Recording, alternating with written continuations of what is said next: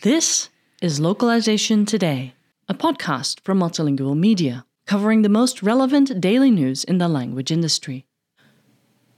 Beginning next week, non-English speaking residents of Oregon will benefit from expanded language access measures in the state's healthcare system.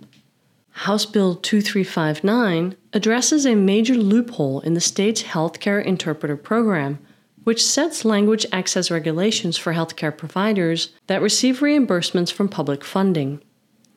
Going into effect on July 1st, the bill will require healthcare providers to work with healthcare interpreters certified by the Oregon Health Authority, OHA, in their interactions with individuals who have limited English proficiency or primarily use sign language.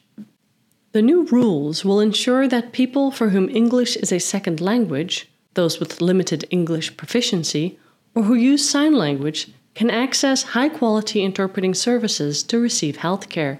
The OHA wrote in its announcement that the bill will go into effect next week. Under the current program, healthcare providers may work with untrained healthcare interpreters, and accountability for failing to work with best practices in providing healthcare interpretation services is difficult to enforce, according to HB 2359. Once the bill goes into effect, these loopholes will be addressed, making it much more difficult for hospitals and other facilities to fail to provide interpreters to patients with LEP. Healthcare providers must select from the OHA's registry of certified healthcare interpreters when providing language access services to LEP patients. If a patient declines and requests to work with a different interpreter of their choice, HB 2359 allows healthcare facilities to make exceptions, as well as in a handful of other, fairly limited circumstances, such as when there are no registered healthcare interpreters available. In addition to these requirements, healthcare providers will also be required to provide personal protective equipment, PPE, to any of the interpreters working on site.